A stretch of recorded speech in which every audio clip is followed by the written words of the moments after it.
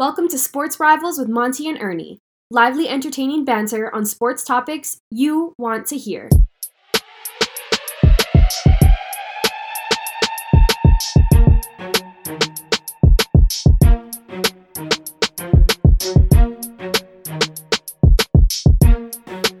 All right, wherever you are and however you may be listening, the Sports Rivals wish all of you a happy Independence Day weekend. Happy 4th of July.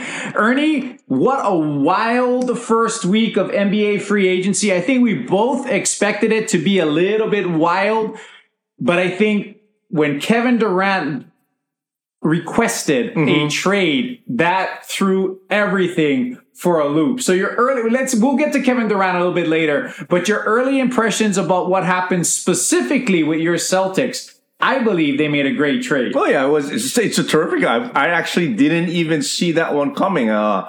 I was anticipating if we were going to get anybody from the Pacers, it would have been TJ Warren, but lo and behold, you know, Brad Stevens does his magic a la Danny Ainge and pulls off, you know, a 5-for-1 as far as players are concerned to land Malcolm Brogdon.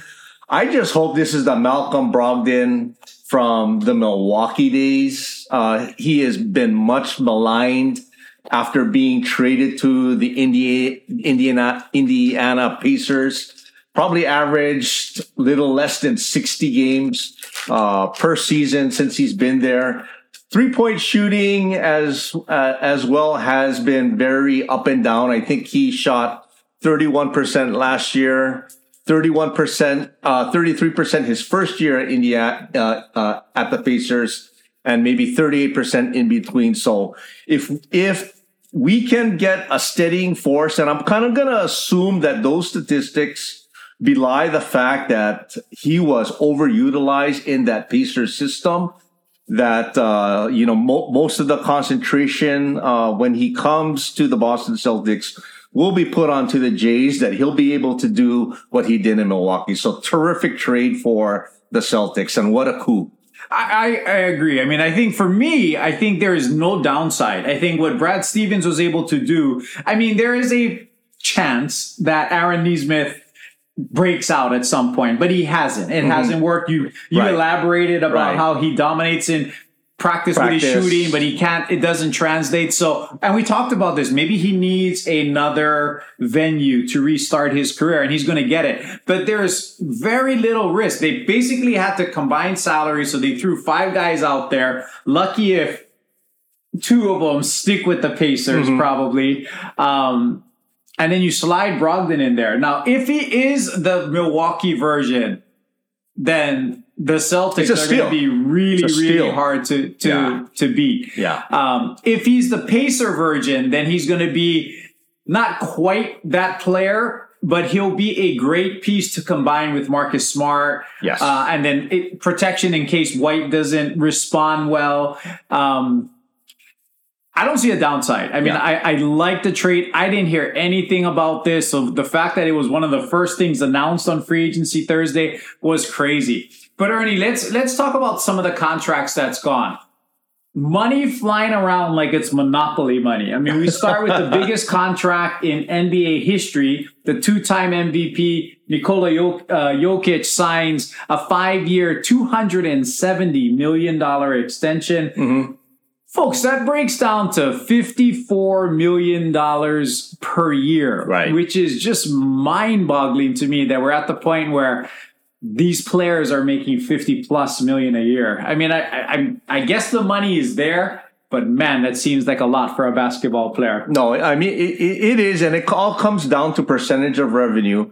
And with the valuation of these franchises in the NBA going up exponentially from the last, 10, 15 years, there isn't an owner out there that hasn't made bank in regards to paying these salaries. They've all made a profit, at least in the form of equity within their franchises. So, and it's going to even get bigger.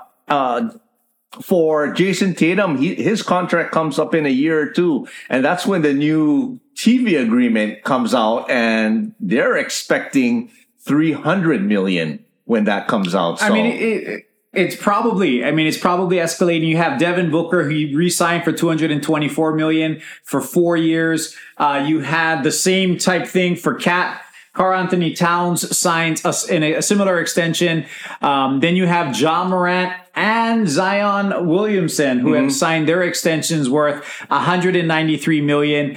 For Zion, it could be worth as much as $231, and for Ja Morant, it could be worth as much as $226 million, depending on how they come out this year in terms of the All NBA ranking. So a lot of money being tossed all over the place. For my Lakers, we have no money to toss. So we're signing all young guys. Lonnie Walker from the Spurs. I don't even want to. Damian Jones, who we had a couple of years ago. Now we bring him back. And Juan Toscano from the Warriors. Right. He wasn't playing for them, so he'll probably start for us. Well, you know what? The Lakers are in a bidding battle for Thomas Bryant. So trying to get him back after we traded him. So it's I mean, it is what it is with the Lakers. Everything with the Lakers hinges around the ability to jettison off somehow Russell Westbrook. Still a tremendous amount of chatter about Kyrie Irving, right? And that trade and what it would take for the Lakers to sweeten the pot to make that switch. You know, when all is said and done, as much as Kyrie would be a risk, and we talked about this last week being if it was a mid-level exception, it just doesn't change anything. At this point in time, 1 year with Kyrie or 1 year at Russell Westbrook, I don't see a downside bringing Kyrie over. Mm-hmm. However, if we got to give up 2 number ones and THT in addition to that, I don't know if that's the smartest thing to do. In the short run, the Lakers would be better. In the long run, it's definitely not going to help us. And I don't know, even if Kyrie comes there, Kyrie, AD, and LeBron, I don't think they're enough to win a title, especially when you can't trust any of the 3 now, including LeBron, who's missed 30 games every year, you know, since he's come back to the Lakers, other than the strike-shortened season where he had 5 months to rest. So I'm curious to see how that plays out. I think the people in Los Angeles really want it to play out because they kind of realized that this year was so frustrating and brutal, and running it back with the exact same team for the most part doesn't bode well for the Lakers. So I think anything different is what they're after. So we'll have to see. But let's get to Kevin Durant. Your Celtics going to get him? No, I doubt it. I mean, there was chatter that they were going to do some asset consolidation and maybe bring up a big package to ship out to the Nets, including draft picks. But, you know, all the chatter that I've seen in regards to, you know, that probability is actually a non-probability. You know, we're talking about a Jaylen Brown. Even Jason Tatum was brought up in regards to a part of that package. And it's just not worth it. You got Kevin Durant, who's going to be turning 34. Both of the Jays are 23 and 25 respectively, not hitting their prime yet. And who knows? Who knows if Durant is, you know, just starting his decline. So, well, I'm sure he is. I mean, at 34, I'm sure it is. I'm sure he is starting his decline. But even a slight decline, he could be the difference between a championship or not a championship. But let's take a step back, because a couple of trades that happened as well, I think, has really changed the dynamic of the Kevin Durant situation. DeJounte Murray gets traded from the Spurs to the Hawks, right, for, you know, Danilo Gallinari, who's probably going to end up on your Celtics. I hear a lot of chatter about that. Yeah, he's there. And he's there. 3 number 1 picks. Right. Then you had the Utah Jazz trading Rudy Gobert to Minnesota for a similar package like what the Celtics did. 5 guys that just have to fill his salary, and 4 number 1 picks. That's crazy. Plus a pick swap. So essentially they gave 5 players and they gave 4 picks and a pick swap. So now the Nets are like, if Rudy Gobert can get 4 number 1s and a pick swap, what should we demand? Mm-hmm. You know, 6, 7, 8. You know, I was telling Ernie last night that I had seen a rumor about a 4-team trade where the Jazz end up with Kevin Durant and DeAndre Ayton. The Lakers end up with Kyrie. The Suns end up with Ben Simmons. And then Brooklyn ends up with THT, Westbrook, and 10 number 1 picks. That's crazy. That just seems ludicrous. But at this point in time, I think the Nets have the power. I mean, Kevin Durant, I guess, could sit out next year. But if the Nets see what Rudy Gobert got, they're going to expect a lot more, as they should. Yeah, and a lot more might be the type of team that they trade to, because those number ones that are going to be coming over, to Minnesota are going to be low draft picks. I mean, Denver has always been a playoff team, and Utah, has always been a playoff team. And, with Danny Ainge, I don't know how he's going to be forming that particular team, how that roster is going to be looking, but I anticipate that those picks are going to be in the 20s. Now, if you're going to go down to a team that is a lottery team, and now you're looking at lottery picks for the next maybe 2 or 3 years, to me, I'd rather take 3 number ones in the lottery than 4 number ones in the late 20s. Yeah. I mean, ideally that would be it. But I think any team that gets Kevin Durant is not going to be in the lottery. I mean, I think that's the assumption. You're not going to mortgage. If I'm a lottery team, I'm not going to mortgage my future to bring in somebody who's still going to keep us in the lottery and give up our lottery picks. So the only teams that would do that, and he wants to go to Phoenix. That's not going to happen. How that's going to work. It's not going to work. He wants to go to Miami. It's not going to work. I hear a lot of chatter that Butler is trying to find a way to work to get Kevin Durant and Donovan Mitchell in. I can't see how that's going to work. I don't think they have enough assets, especially when you go back to the Rudy Gobert trade, because I think that changed everything. Right. Initially, when Durant asked, it was going to be something along the lines of, a Duncan Robinson and maybe a Strus and another player and 3 number ones. Or from Phoenix, it would be something along the lines of a sign-and trade that included DeAndre Ayton, maybe Mikal Bridges, and Cam Johnson, and a number 1 maybe. It's just not going to happen now. It's going to be some astronomical ask, and I just don't know if I would do it. Yeah. I mean, maybe if I'm Phoenix and I can keep Devin Booker, maybe I do it. And Miami, you bring in Durant and you have to give up in some package Adebayo some way. Yeah, they cannot. It doesn't seem like it's going to make them significantly better. Yeah. But if they could find a way if Boston could find a way to get him, they would be the favorites to me, even if they had to give up a Jaylen Brown. Yeah. I know you wouldn't want to do that, but if you went into the season with a Smart and a Tatum and a Durant and a Robert Williams and Horford, wow, that would be quite a roster. Yeah, I mean, right now, as it stands, I mean, there's still deals to be done, and this is all preseason hype.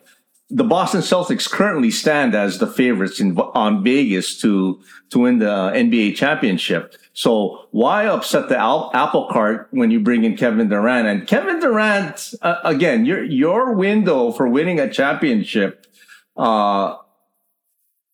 is 2-3 years, and with that comes the risk in regards to what has Kevin Durant done in the places that he's gone. Really, the only stabilizing place where he's won championships, and that's because you had Steph Curry, Draymond Green, and Klay Thompson was in San Francisco. So to me, it's not worth it. And I think the teams that are going to be looking to get Durant are going to find out that, it might not even be worth it. I mean, the amount of haul that the Nets are going to be wanting on top of this is going to be ridiculous. And I think the longer this drags out, the more that the Nets are going to squeeze. And they're going to have to do it twofold, because they're not going to trade Kyrie until after they trade Durant. I mean, it's going to be, because it's basically a package. Why trade Durant and you're stuck with Kyrie? You're stuck with the problem that screwed you over basically last season. So if I was a Nets fan right now, I mean, I would be cautiously optimistic on maybe 2 or 3 years down the road on what our our payback for dealing out those two superstars are going to be. But I would be, from the outside looking in onto that franchise, man, you had Durant, you had Irving, and you had Harden, and you still found a way to screw it up. Yeah.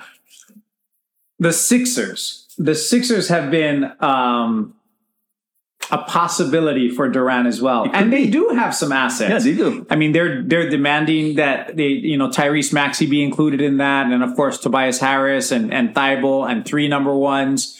They already gave the Nets 2 number ones for Harden. Right. So that would be 5 number ones for the 2 of them. And I just don't know. I don't know if that makes them better. No. I mean, you would think in theory it would make them better, but I believe, as we've discussed, that Harden's on his downswing. Even if you have Durant there at 34 years old, Tyrese Maxey looks like he's going to be the real deal. Yeah, he does. So it's going to be fascinating to see where Kevin Durant ends up. And no matter where it is that he ends up, the balance of power in the NBA is definitely going to shift. And the Nets do have the power right now. They have the power to wait. They have 4 years left on his contract. So there's no real motivation on their part other than to do him a favor, to trade him to a team that he would want to go to. But they made it clear, this is a once in a lifetime asset that we have, and we're going to leverage this asset to the best of our ability, as they should. I mean, as they should. So it's going to be fascinating to see where Kevin Durant ends up. You know who has the assets to bring him in? OKC. And the Golden State Warriors. Oh, yeah. As far as the Golden State Warriors have the personnel between the young players and draft picks and veteran players. I don't think that's going to happen. I think that bridge has been burned. And I think for all involved, especially Durant, even if he were to go back there and win, the narrative is going to be the same. You couldn't win anywhere else. You come back and you win again. Now, maybe he doesn't care, and I don't think Golden State would care if they could get him. OKC has, but would he go back home? I mean, you'd have to trade all those young players, which maybe they would. I mean, but they're so far away that bringing him in is not going to be a difference. Yeah, I mean, I'm sure Durant at this point in time in his career that he's going to want to go to a contender. Unless the package comes in with other pieces, maybe a 3 or 4 team deal that brings in, another superstar. Even though they have some young and promising players on their roster, he's going to want to go to a team definitely that is going to contend. If not, he'll probably change his mind, maybe stay in on the Nets roster, maybe just for another year and find a way to wiggle it himself out. But I think that bridge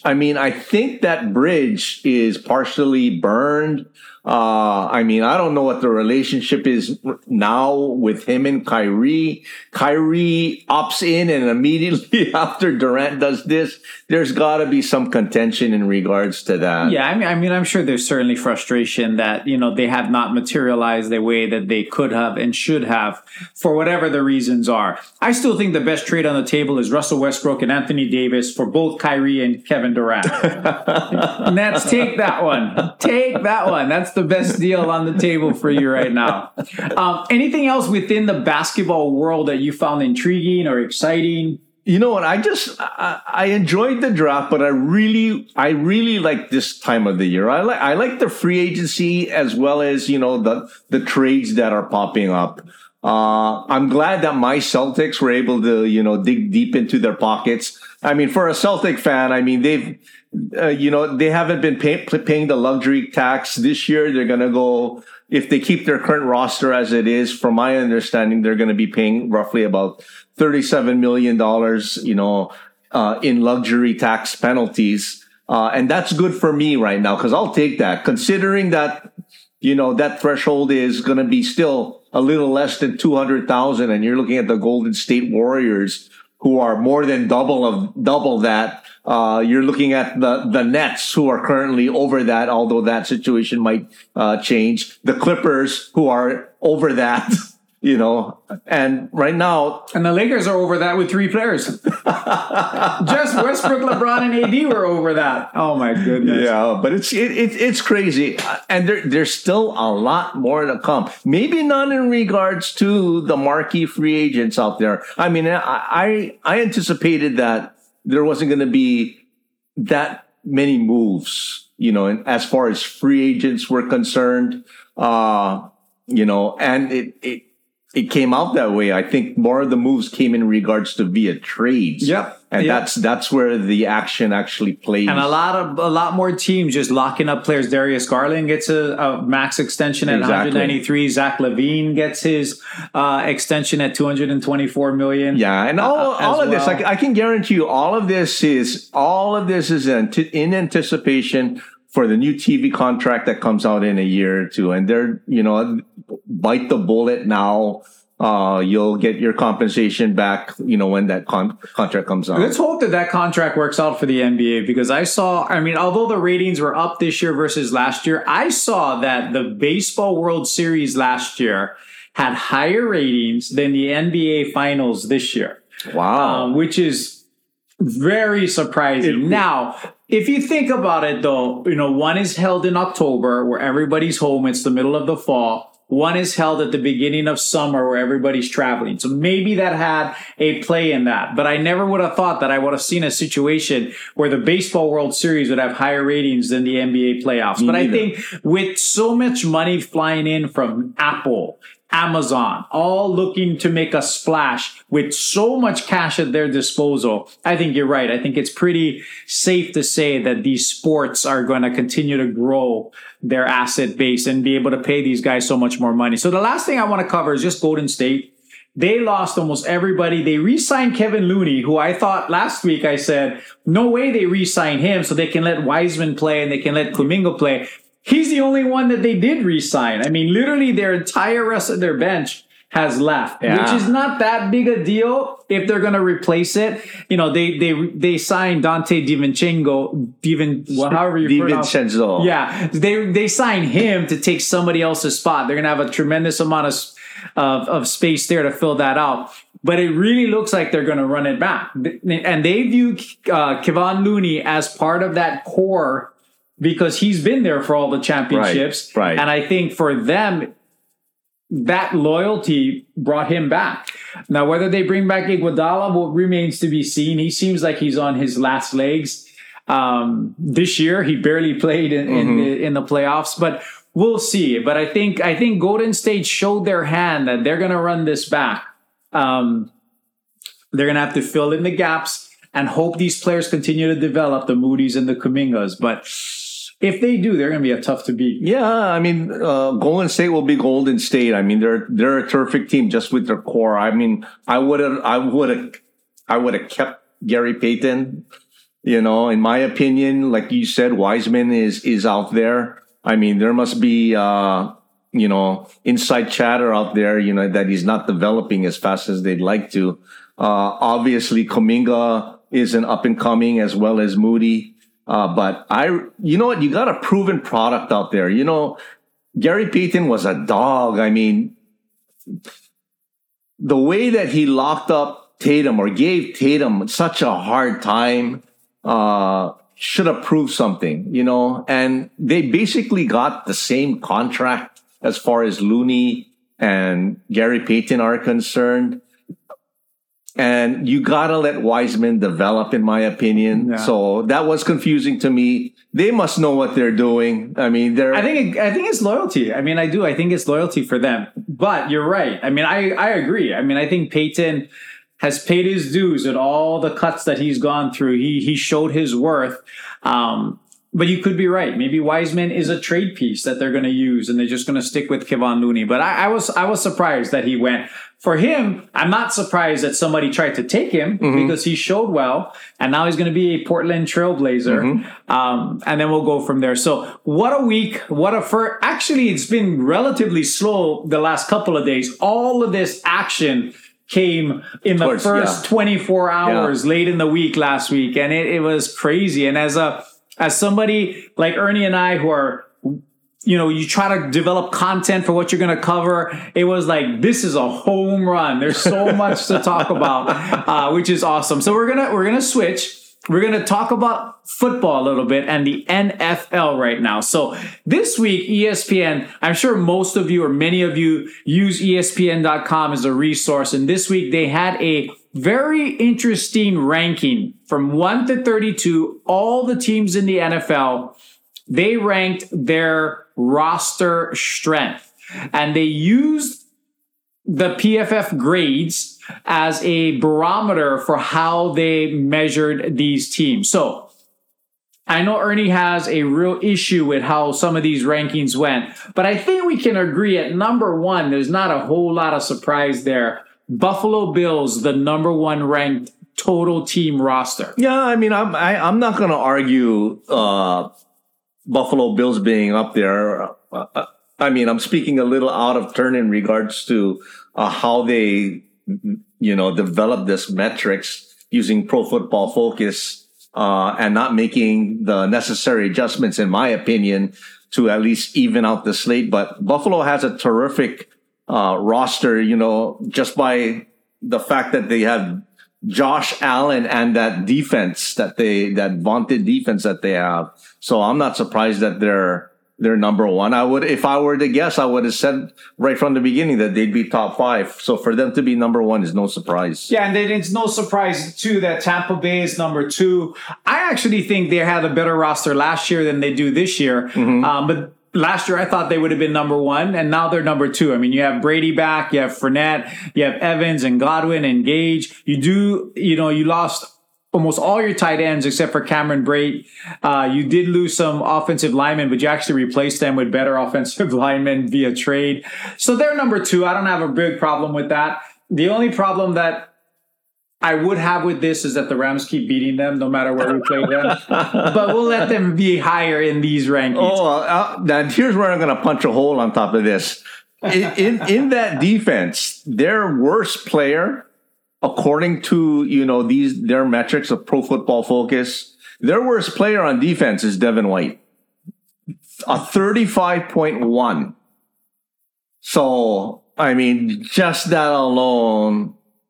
I don't pretend to understand the algorithms used by PFF to construct their rankings. I mean, I don't, for the life of me. But that does seem very shocking that Devin White, a Pro Bowl caliber player, widely considered a Pro Bowl caliber player. Right. I know he had a not as good a year last year as he did 2 years ago, but to be a 35 ranking seems pretty far out there.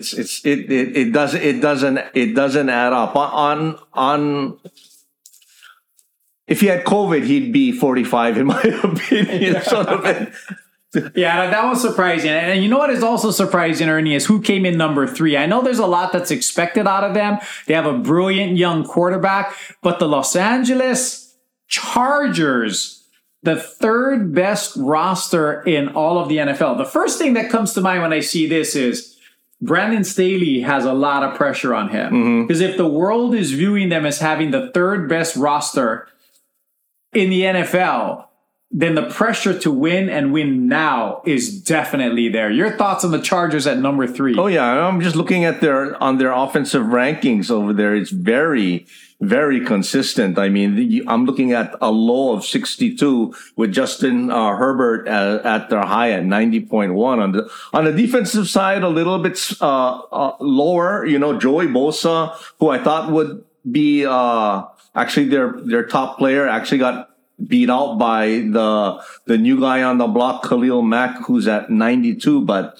looking over their roster, that is a very formidable team. They do. On paper, they look fairly strong. I think that defense with Sebastian Joseph Day they brought in this year, Morgan Fox they brought in this year, familiarity again with Staley and the Rams. Those 2 guys come from the Rams. And then you have Bosa, you have Khalil Mack, if he can bounce back healthy. And then their defensive backfield, they paid a lot of money for J.C. Jackson. Asante Samuel had a very good first year or 2. And then Derwin James is a superstar there. So that defense technically is loaded. Can they play up to their potential? Because last year they were gutted by the run, which always made it hard for them to put teams away. So the Chargers at number 3, and then the reigning Super Bowl champs at number 4, which I get. I mean, they certainly have a lot of top end talent. Aaron Donald has the highest grade of anyone in football at 93.5. You also have Jalen Ramsey as the highest graded cornerback. So that's going to skew your scores higher.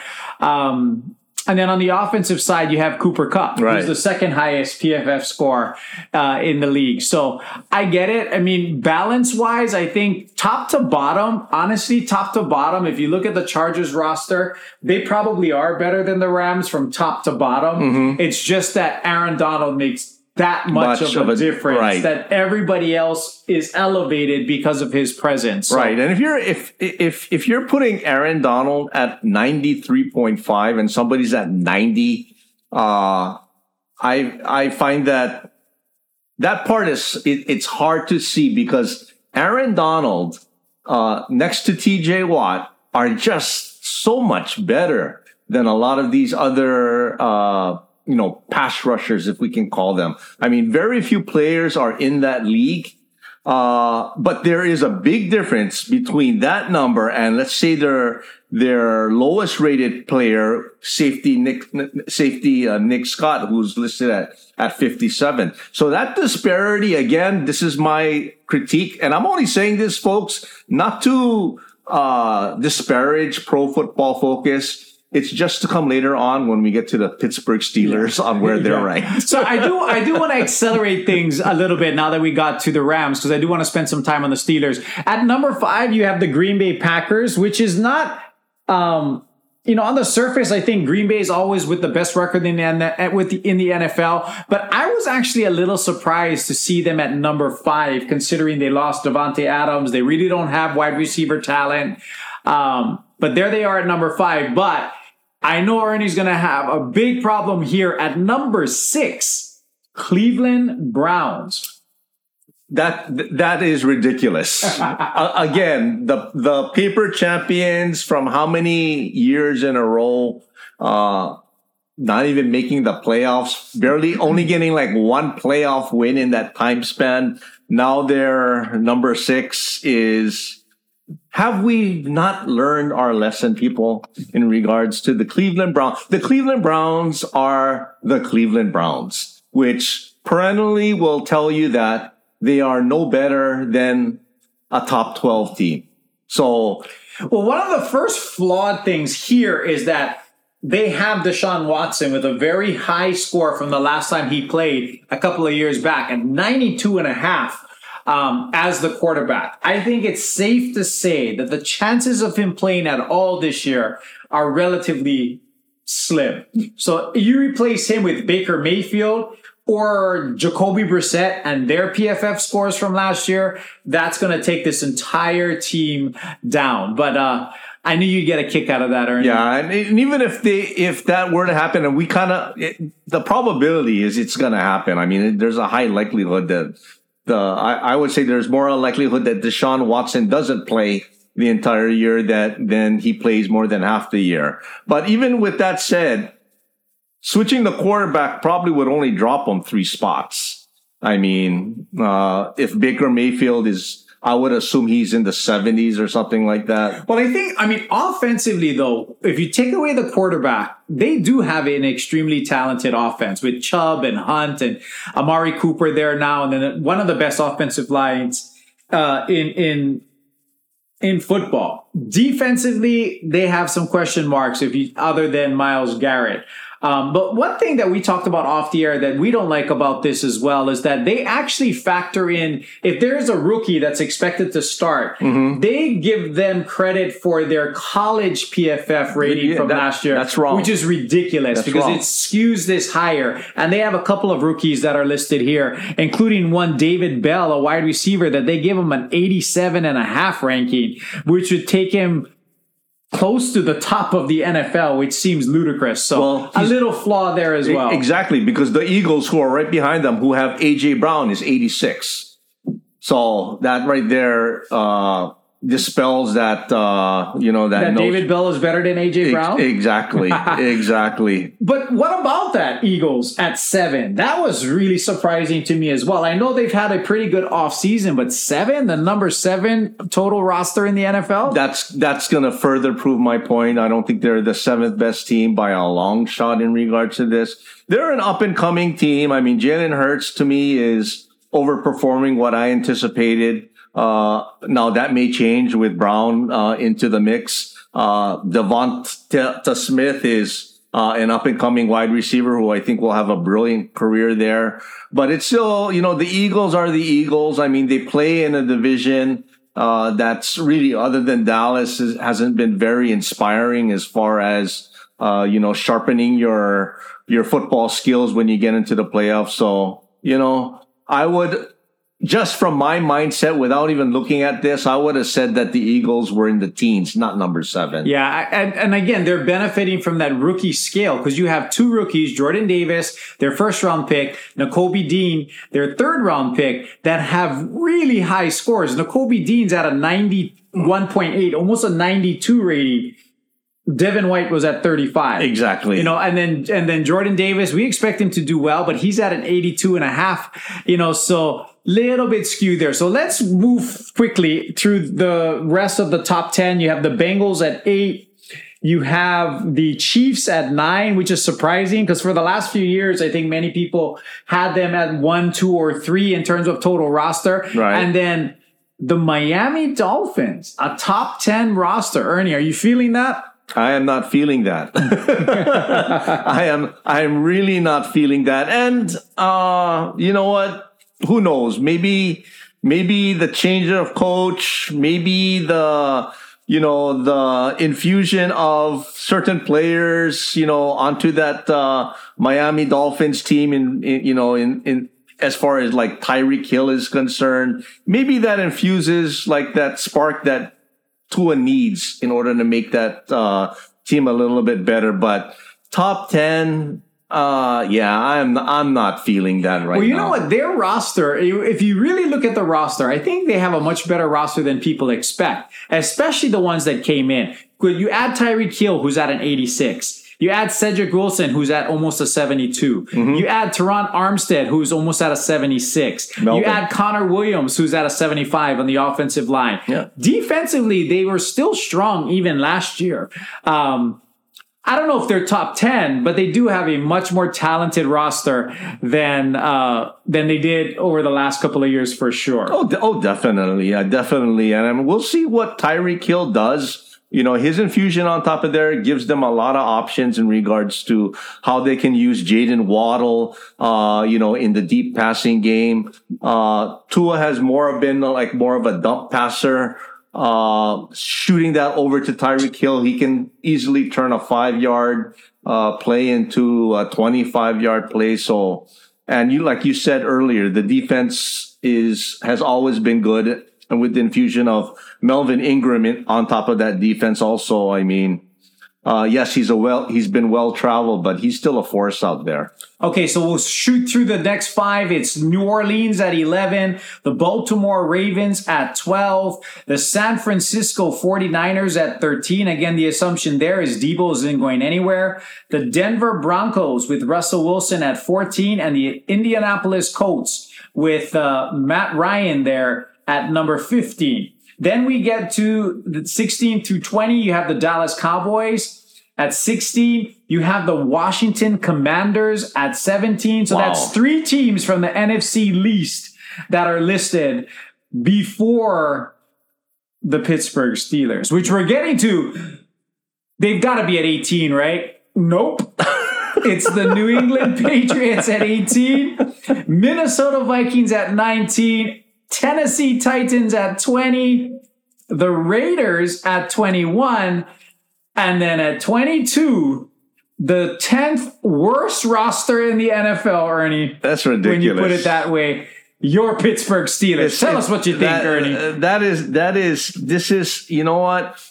I don't want to say certain 4-letter words in regards to these rankings. that kind of rhyme with suck, but and this is ridiculous. I mean, I'm just going to say it. Under the Tomlin era, and the Tomlin era has stretched all the way down from 2008, the man has not had a losing season. Just by that alone, you could throw Huey, Dewey, and Louie on top of this roster, and they'd be 16 right now. Okay, at 8-8, they'd be 16 right now. We had Duck Hodges starting at one point, and they were still a 500 team on top of this. So they've improved their offensive line. And right now I have their offensive line over here probably ranked worse than last year. And they've vastly improved their offensive line, in my opinion. Okay. That's all going to change. To me, what they really lost was on their wide receiver, portion, but they brought in some rookies. On top of that, I actually think that George Pickens' score at over almost 71 is probably higher than Juju would have had last year. Probably, but but for whatever reason, Ernie, PFF does not like the Steelers because if you remember, Tomlin was number 13 as a coach, and now the roster's at 22. Yeah, it's ridiculous. I mean, I'm looking at this. Their middle inside linebacker isn't better. With Devin Bush and Miles Jack, they're probably rated worse than college teams' middle linebackers. Well, the two of them combined, if you add them both, they still fall 8 short of Nakobe Dean from the Philadelphia Eagles. That is ridiculous. Minkah Fitzpatrick, all pro. Minkah Fitzpatrick is at 57. Now the highest paid safety. The Steelers got ripped off. Ernie, he's only at 57. Why'd they pay him like they paid him? Really, exactly. Because he's, according to Pro Football Focus, he is the worst defensive back player on their roster because Terrell Edmonds is ranked higher. Cam Sutton is ranked higher. Levi Wallace, who was a part-time starter last year, is the best cornerback on that team. I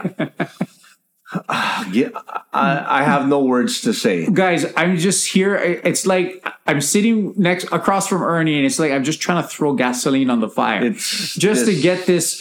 I want him to share how he really feels about this. Yeah, this is ridiculous. I mean, it does seem odd. I mean, again, you have one of the premier players in the NFL and TJ Watt on their defense. What's weird is they have some highly rated players. Cameron Hayward actually rated higher than TJ Watt. So you have two of the highest ranked defensive linemen there. And then Tyson Alualu gets credit for his score from a couple years ago. You have 3 guys at 87 plus on the defensive line. Where they're crushed is 37 Miles Jack, 34 Devin Bush. And then on the offensive side, I mean, I think there's a lot of consistency there. Everybody seems to be around 60 to 70. And of course, Mitch Trubisky doesn't help them as well. Right. I mean, yeah, what hurts them is Miles Jack, Devin Bush, and Minkah Fitzpatrick, who are widely underrated in regards to Pro Football Focus. Pro Football Focus, what they need, I mean, they do a good job. I mean, as far as the technicals are concerned, but to make the best rosters using this without making the adjustments to, taking into account the eye test, Pro Bowls, the amount of experience as far as rookies coming into this versus veteran players. That needs to be done. They're not doing their readers a service. This is actually a disservice, in my opinion. The Steelers, in my opinion, definitely gotta be beating the Philadelphia Eagles and their number 7 ranking. To me, it should be and the Washington Commanders. Exactly. This is Minnesota Vikings. This is basically a slap in the face. Ernie, you barely beat the Jets, who come in at 24. You know what? I really don't care because it's a flawed system. Aside from the teams near the top, excluding Philadelphia, you know what? I don't even want to read anymore. This is ridiculous. So you had the Cardinals there at 23. You had the Jets at 24. Let's just wrap up this list so we can all know who has the worst roster. It's not the Detroit Lions. The Detroit Lions come in here at 25, followed by the Giants at 26, the Panthers at 27, Jacksonville at 28, The Seattle Seahawks at 29, how the mighty have fallen. And the Chicago Bears at 30. The Atlanta Falcons at 31. And the worst team in the NFL rosterized, Ernie, the Houston Texans. I guarantee you they'll finish top 20. Davis Mills is the real deal. But I do think, to PFF's, I don't want to say credit, but talented rosters or untalented rosters is not a dictation for how their record is going to be. And you alluded to that with the Steelers. Yeah, because, So just because you have a talented roster does not mean you're going to do well. And just because you have a underappreciated roster doesn't mean you can excel. So you're absolutely right there. Yeah, I mean, and just to go back to the Cleveland Browns, I believe they were ranked 5th on top of this rating. I mean, again, they were anointed paper champions how many years in a row with their roster, bringing in all-star after all-star, and it didn't really amount to anything.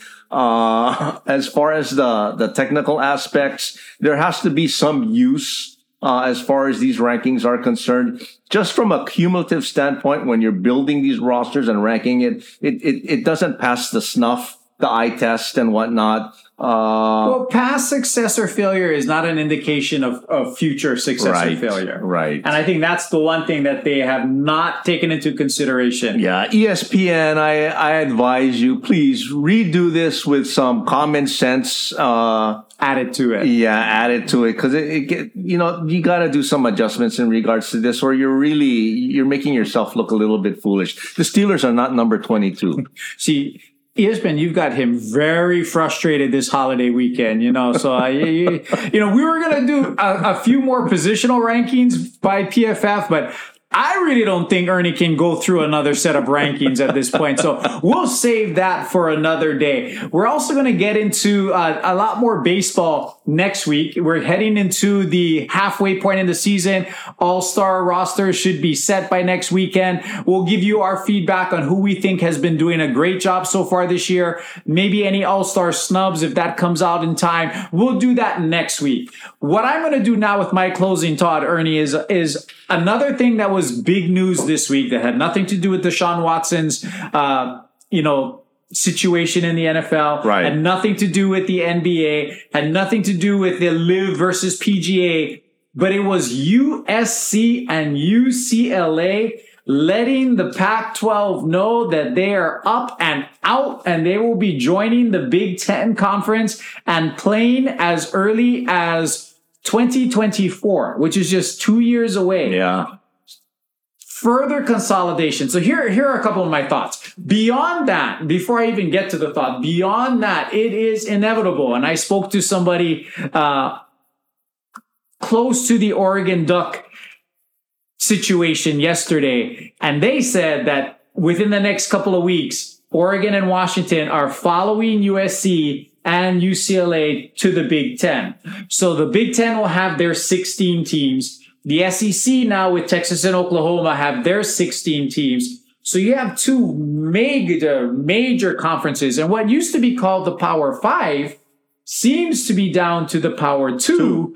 And then what does that mean? Does it mean that the rest of the Big 12 and the rest of the Pac-12 merge into a third super conference? What to do with the ACC? There has to be some desperation in there because the SEC and the Big Ten are so powerful now with all of these big name schools that they're going to squash the others. Mm-hmm. So you look at the Pac-12 and who's left. You have Oregon State, Washington State. You have Arizona State, Cal, Stanford, Colorado, and Utah. That sounds like the Mountain West. Mm-hmm. I mean, maybe they go after a San Diego State or something along those lines, but that's not going to raise their national profile. USC and UCLA really dictate that. And then in the Big 12, who do you have left? You really don't you have the national champion Kansas in basketball, but in football, Kansas State, they're nothing. Baylor has been good recently, but there's not a whole lot there. So what is going to happen now? Are teams like Clemson or Miami that have national brands, going to be seeking entry into another conference. It's a situation where people are following the money, and the SEC and the Big Ten has done the best job of creating television revenue. ESPN spun off the SEC network, which has been wildly successful. The Big Ten did it a little bit differently. They partnered with Fox, and they have done something with Fox as well as the Big Ten network, but a lot of their relationship is through Fox, and they've excelled. The Pac-12 tried to do it independently, just do it on their own. And the Pac-12 network has been a colossal failure, which is why I think USC and UCLA are like, these guys getting 20 million a year. We're getting 10 million a year. We're going to go. So it's going to be interesting to see how this shakes out. But again, you're talking about a situation with USC and UCLA now where their travel games now, they're going to be traveling 1,500 to 2,000 miles now. And you guys all know, Ernie and I are from Hawaii. Our local university here, the University of Hawaii, they travel more than most NFL teams, if not all NFL teams. And that wears on you. Every time you travel, you got to go 3,000 miles. If they're going to have to start traveling 1,500 to 2,000 miles 5 or 6 times a year, is that going to have an impact on the play on the field? We'll never know yet. We'll see how that translates to. But very disappointing news if you're a traditionalist. Very disappointing news if you're a Pac-12 fan. Very exciting news if you're a Big Ten fan. And if you really don't care, then the more good teams you combine into these conferences, the more exciting, I guess, it is for certain people. But there is no doubt that we're getting to the point where it seems like we're going to have another tier added where the Big Ten, SEC, and maybe maybe one more league is going to be fighting for the national championship, and everyone else will be fighting for a secondary championship like they do with 1A, Division 2, Division 3, and the NAIA. So big news out of Los Angeles. Your thoughts, Ernie, on the consolidation and the shakeup in NCAA sports? Yeah, it's sad to see, that money can do this type of thing. I mean, yes, now money is in regards to the image and likeness payouts to college student, which I think was long overdue. But for it to disrupt traditional conferences, especially a conference like the Pac-10 and the Pac-12, which may be dwindled down to like the Pac-4 by the time all is said and done. It's sad. It's sad because now, I mean, the Rose Bowl, that traditionally had your top 2 Pac-10 teams out there is now diminished, and that's been around for 100 years already. I mean, that's been pulled down to the wayside. It's going to change. And to me, the equaling factor out of all of this is playoff expansion.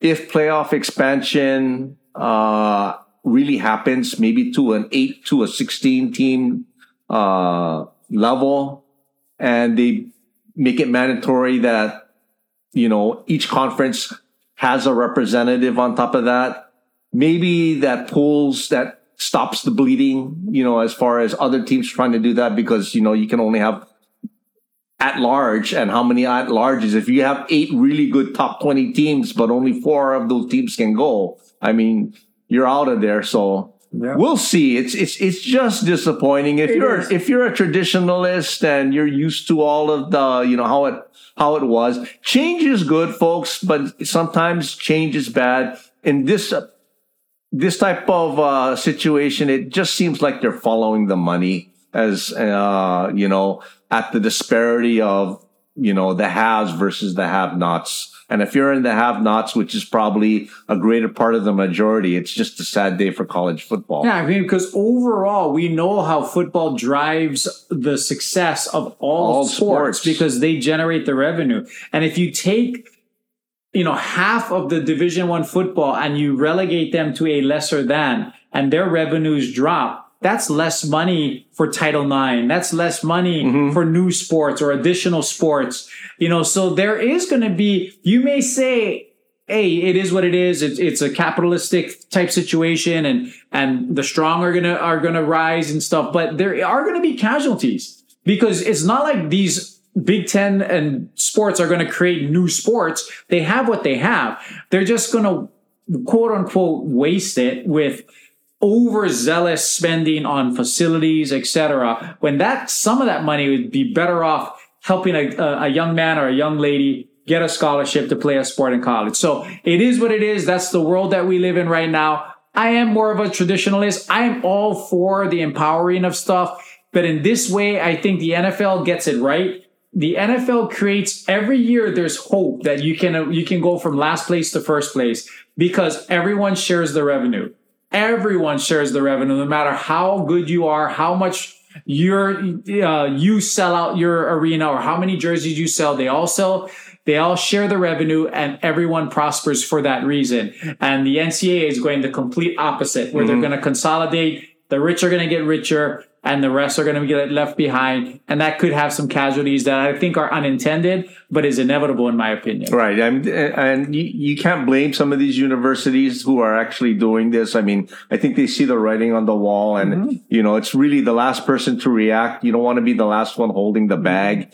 It's more like hot potato. Yeah. If you're holding at the end, I mean, you're out. So, it's just the climate. The NCAA needs to do something about this, hopefully sooner than later. I think this is going to be a trend coming for a while. Again, I think the quick fix might be to start expediting that playoff expansion in regards to the national championship is concerned. Putting in level T's on top of that where each conference needs to be represented, at least to a certain point. That way, at least the playing field from the enticing standpoint of your probability of getting into that tournament is better than if you just join a super conference. So we'll see. We'll see. Anything else you want to cover, Ernie?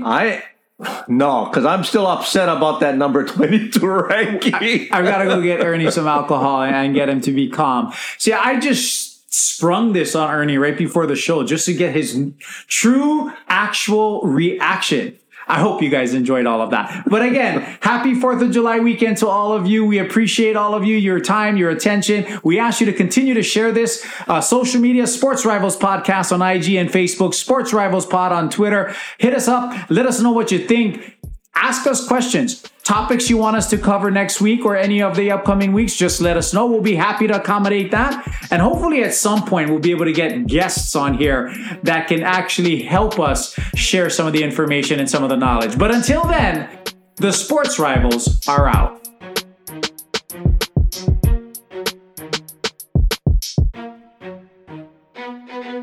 Thank you for joining us on the Sports Rivals Podcast. Check us out on social media at Sports Rivals Podcasts on Instagram and at Sports Rivals Pod on Twitter, where you can share topics you'd like to hear.